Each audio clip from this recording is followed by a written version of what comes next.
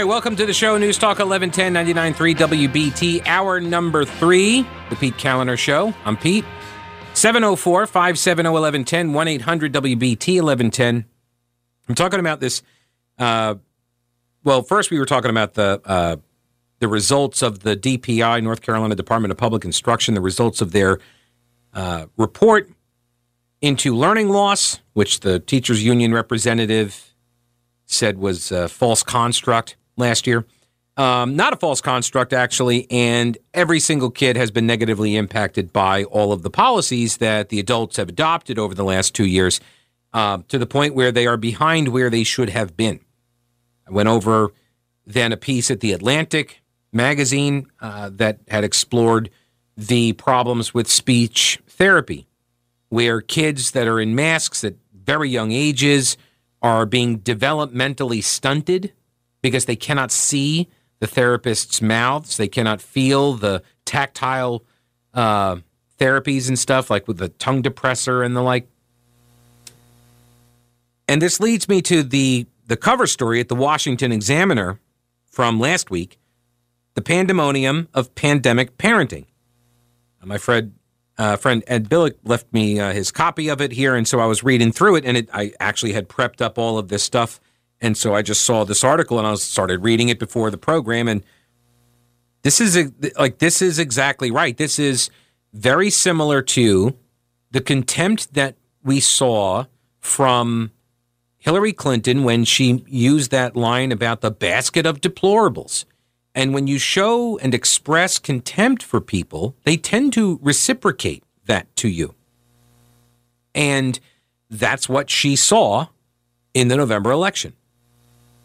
And she knew, and her campaign knew, that was a really big mistake. When she walked off the stage, she said something to one of her aides, knowing that was a mistake. That same sort of dynamic is at play right now. The contempt that we have seen towards parents, and here's the problem. This was what the editor of the Examiner pointed out as well, is that parents, it's not a single demographic. It's the public. Parents are the public.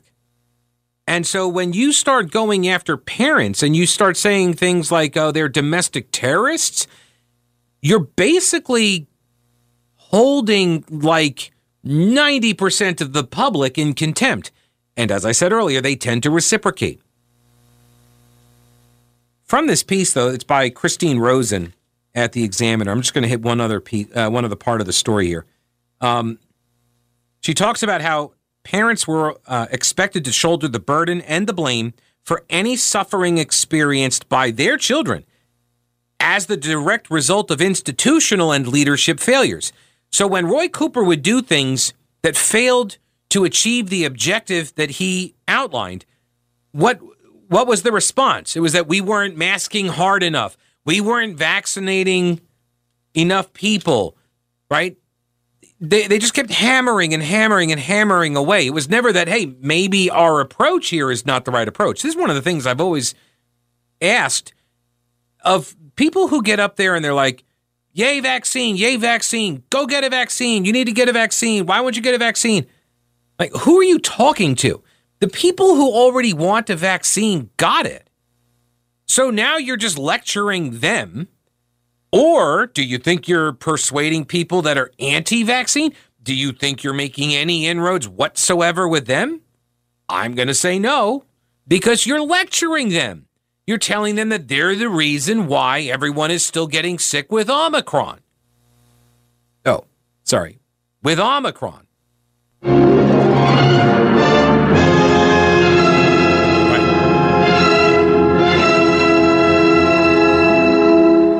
So you held them in contempt. Plague rats, you called me and others, even though I got the shots.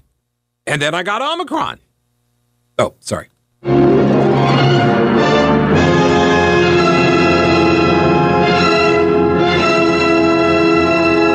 Here's the key for me, though, out of this story. School closures were the most egregious examples of such failures, but there were many smaller challenges that affected the daily lives of parents and their children.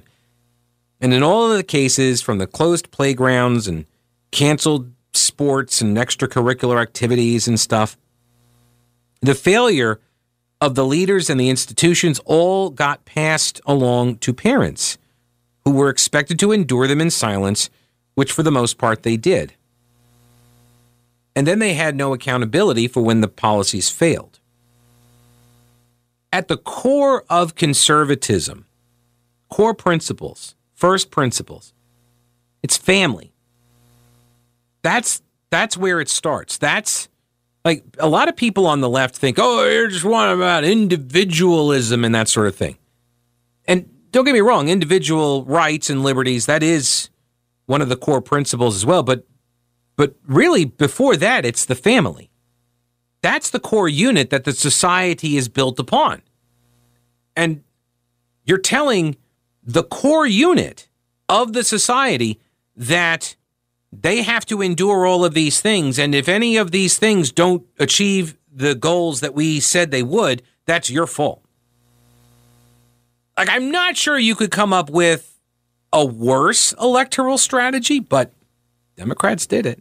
The safety, the last point here, she says the safetyism that dominated elite parenting before the pandemic and that Jonathan Haidt and Greg Lukianoff described in their book, The Coddling of the American Mind, called it the safetyism culture, a culture in which safety has become a sacred value and in which people are unwilling to make trade-offs demanded by other practical and moral concerns.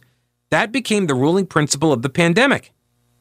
That's how you had, remember the was it a cartoon, I think it was, where it showed this family and they were all like spread out in different parts of their really large house.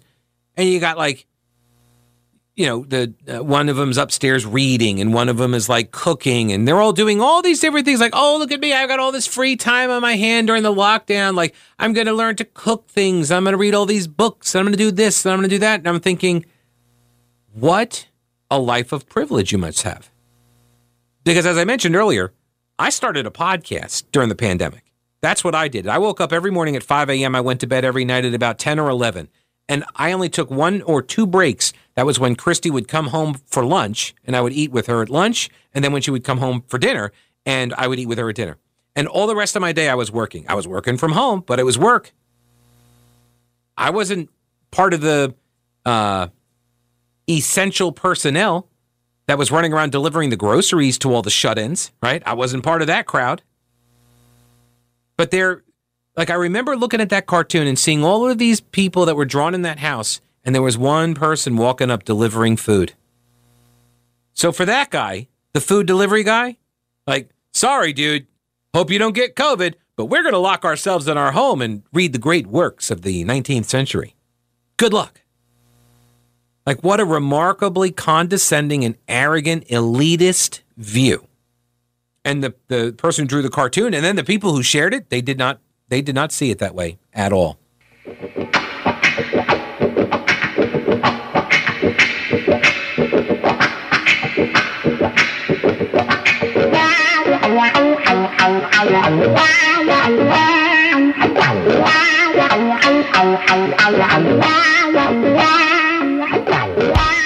News Talk 1110 99.3 WBT.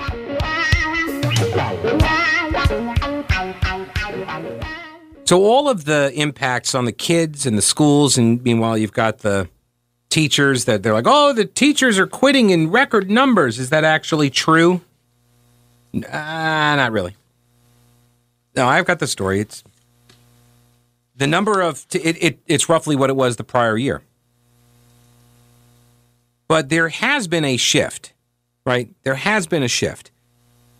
And in what people are willing to put up with now versus what they were willing to put up with before. It has been a very clarifying time. People have reprioritized things. Do you want it, for example, commuting? Do you want to be in a car for 2 hours, 3 hours per day, every day for the rest of your life?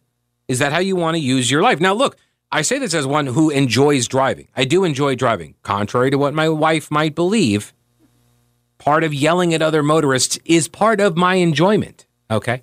But I enjoy driving. However, I also recognize that when I was doing the show from home, from my home studio, I was more productive because I wasn't in the car. I wasn't wasting over an hour a day just driving. I could work right up to the show started, and I could keep working right after the show ended. And I'm not alone in that, by the way. People report in the studies that, in these polling and the surveys, that they are also more productive. Businesses are kind of in a jam right now.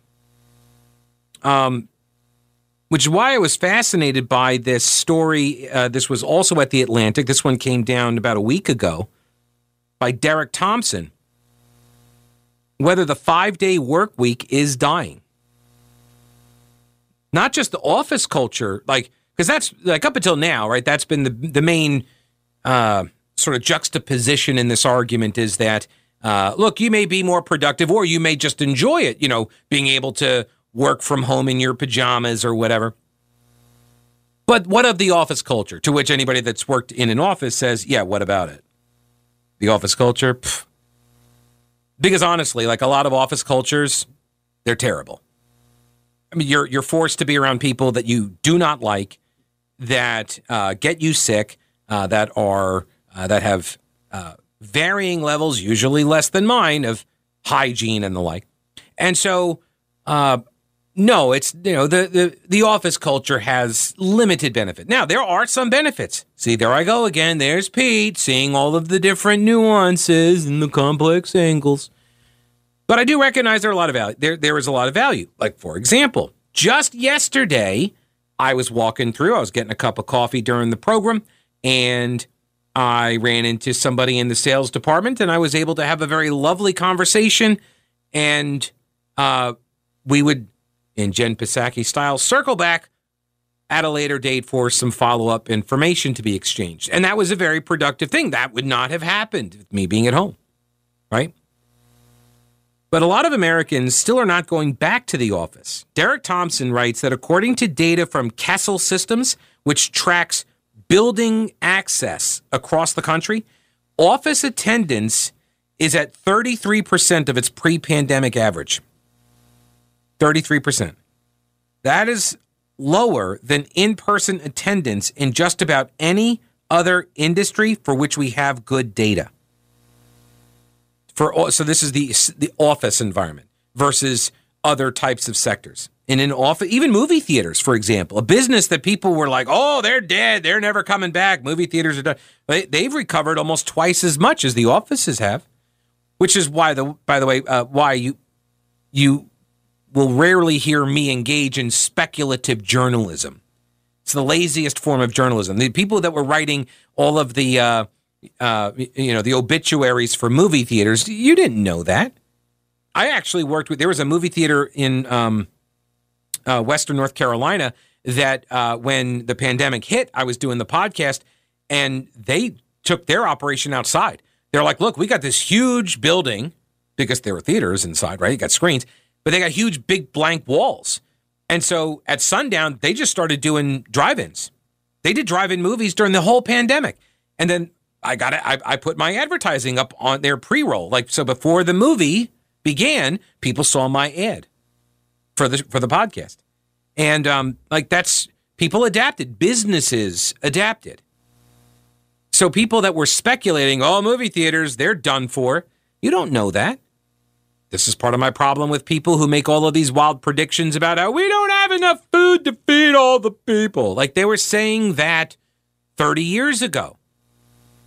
And you never take into account the human ability to adapt. Because that's what we do. We're humans. So, I mean, that's what you get, we're humans, so we adapt because that's what humans do. I mean, it's pretty self-evident. Maybe you can call that like a circular logic, but I don't care. Works for me. For tens of millions of knowledge economy workers, the knowledge economy. How come we didn't go with brain workers? That's a better sounding class. Brain workers, the brain powers.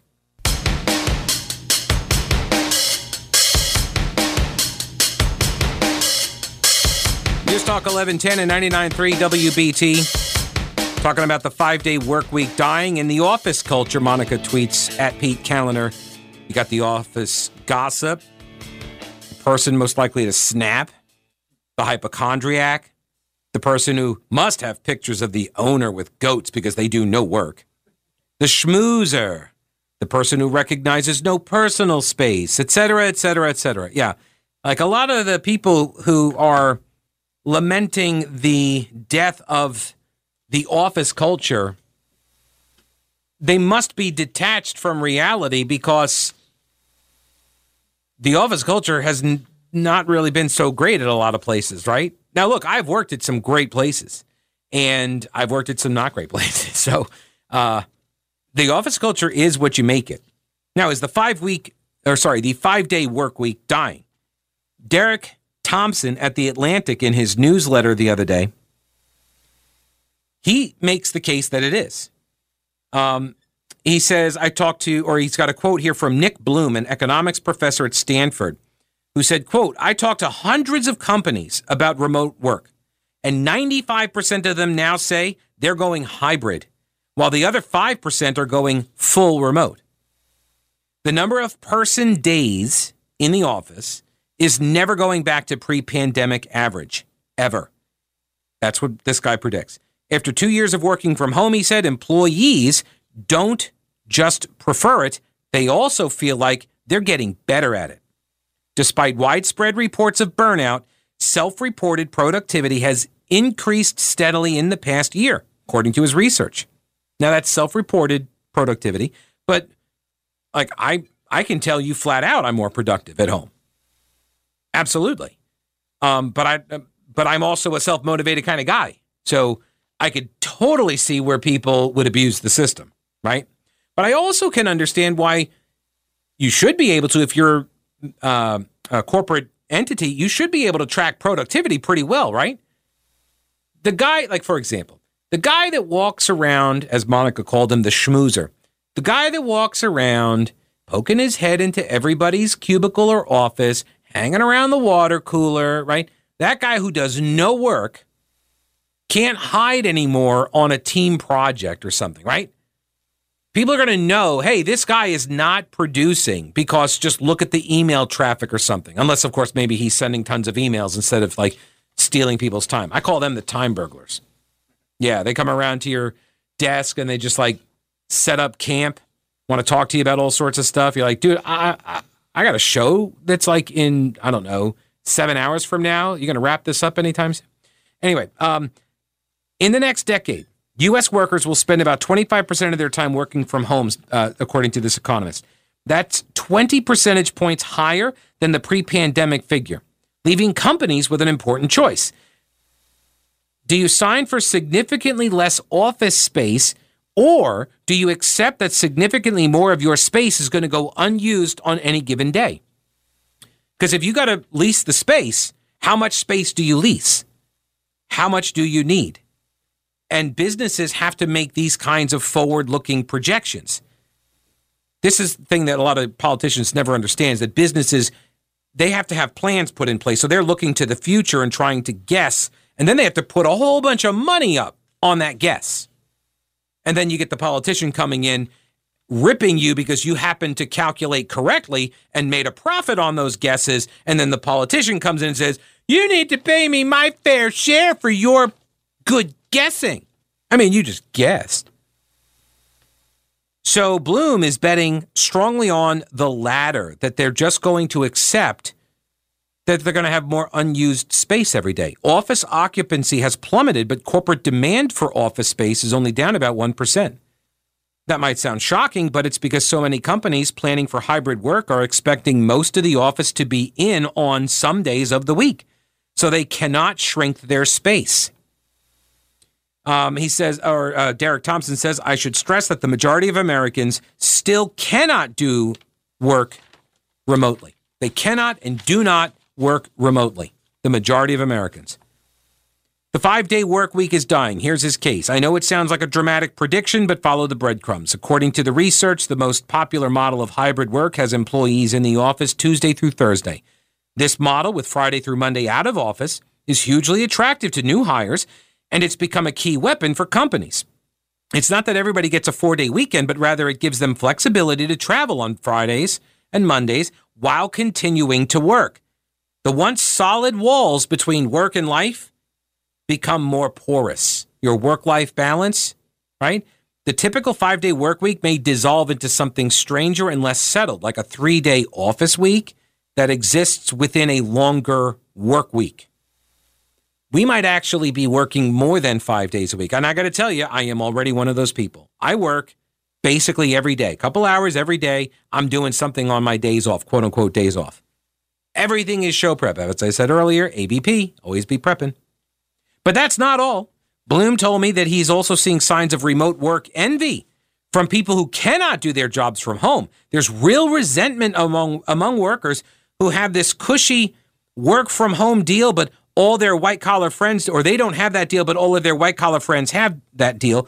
I've talked to hospitals whose shift workers would rather work longer hours, 4 days, than fewer hours for all 5. This to me makes the most amount of sense. This to me makes the most amount of sense for a lot of these brain jobs or whatever. Like, this to me makes sense. Why stick people into the office environment for 5 8-hour shifts? Why not do 4 10-hour shifts? Why not do it that way? And then you get 3 days off. And you know that they're going to check their stuff on one of their days off. The big picture prediction is plausible. If the 5-day office week is a goner for knowledge workers, then the consequences could touch every corner of the labor market. One response is that companies may try to make their offices an experience. This was like what happened with brick and mortar stores when they got disrupted by the internet. They were like, well, if you come shop here, it's an experience. Okay, so what, you're going to have like pool tables, spas and lounges and that sort of stuff in your office environment? Maybe so. Even if that's possible, it's not going to be enough. Return to office preferences are all over the place. So a one-size-fits-all policy is going to make a lot of people upset. You're not going to satisfy everybody. The most popular hybrid solution for employers, which is 3 days in the office for everybody, that's only the preference for 14% of the workforce. So what the companies want, what the employees want, not the same thing. Like most things, there are pros and cons. When the office was the nucleus of white-collar work, there were problems. But when the office stops being the nucleus, there will be problems too. They're just going to be different problems. You're going to have higher turnover because now people are not going to be loyal because they have no personal connection, no personal relationships to the people that are working with them, right? So that easier for them to just drop out of the chat room because that's basically what their work life has become, right? It's just a chat room. And they see some people, oh, hey, how's it going? But they don't know these people. They just see them on a little screen. So, hey, you know what? I got a better offer across town. I'm gone. That's it. Also, cities are starting to freak out about it because they sunk all this money up front to build their downtowns. We'll do more on that tomorrow. We'll see you then. Don't break anything while I'm gone.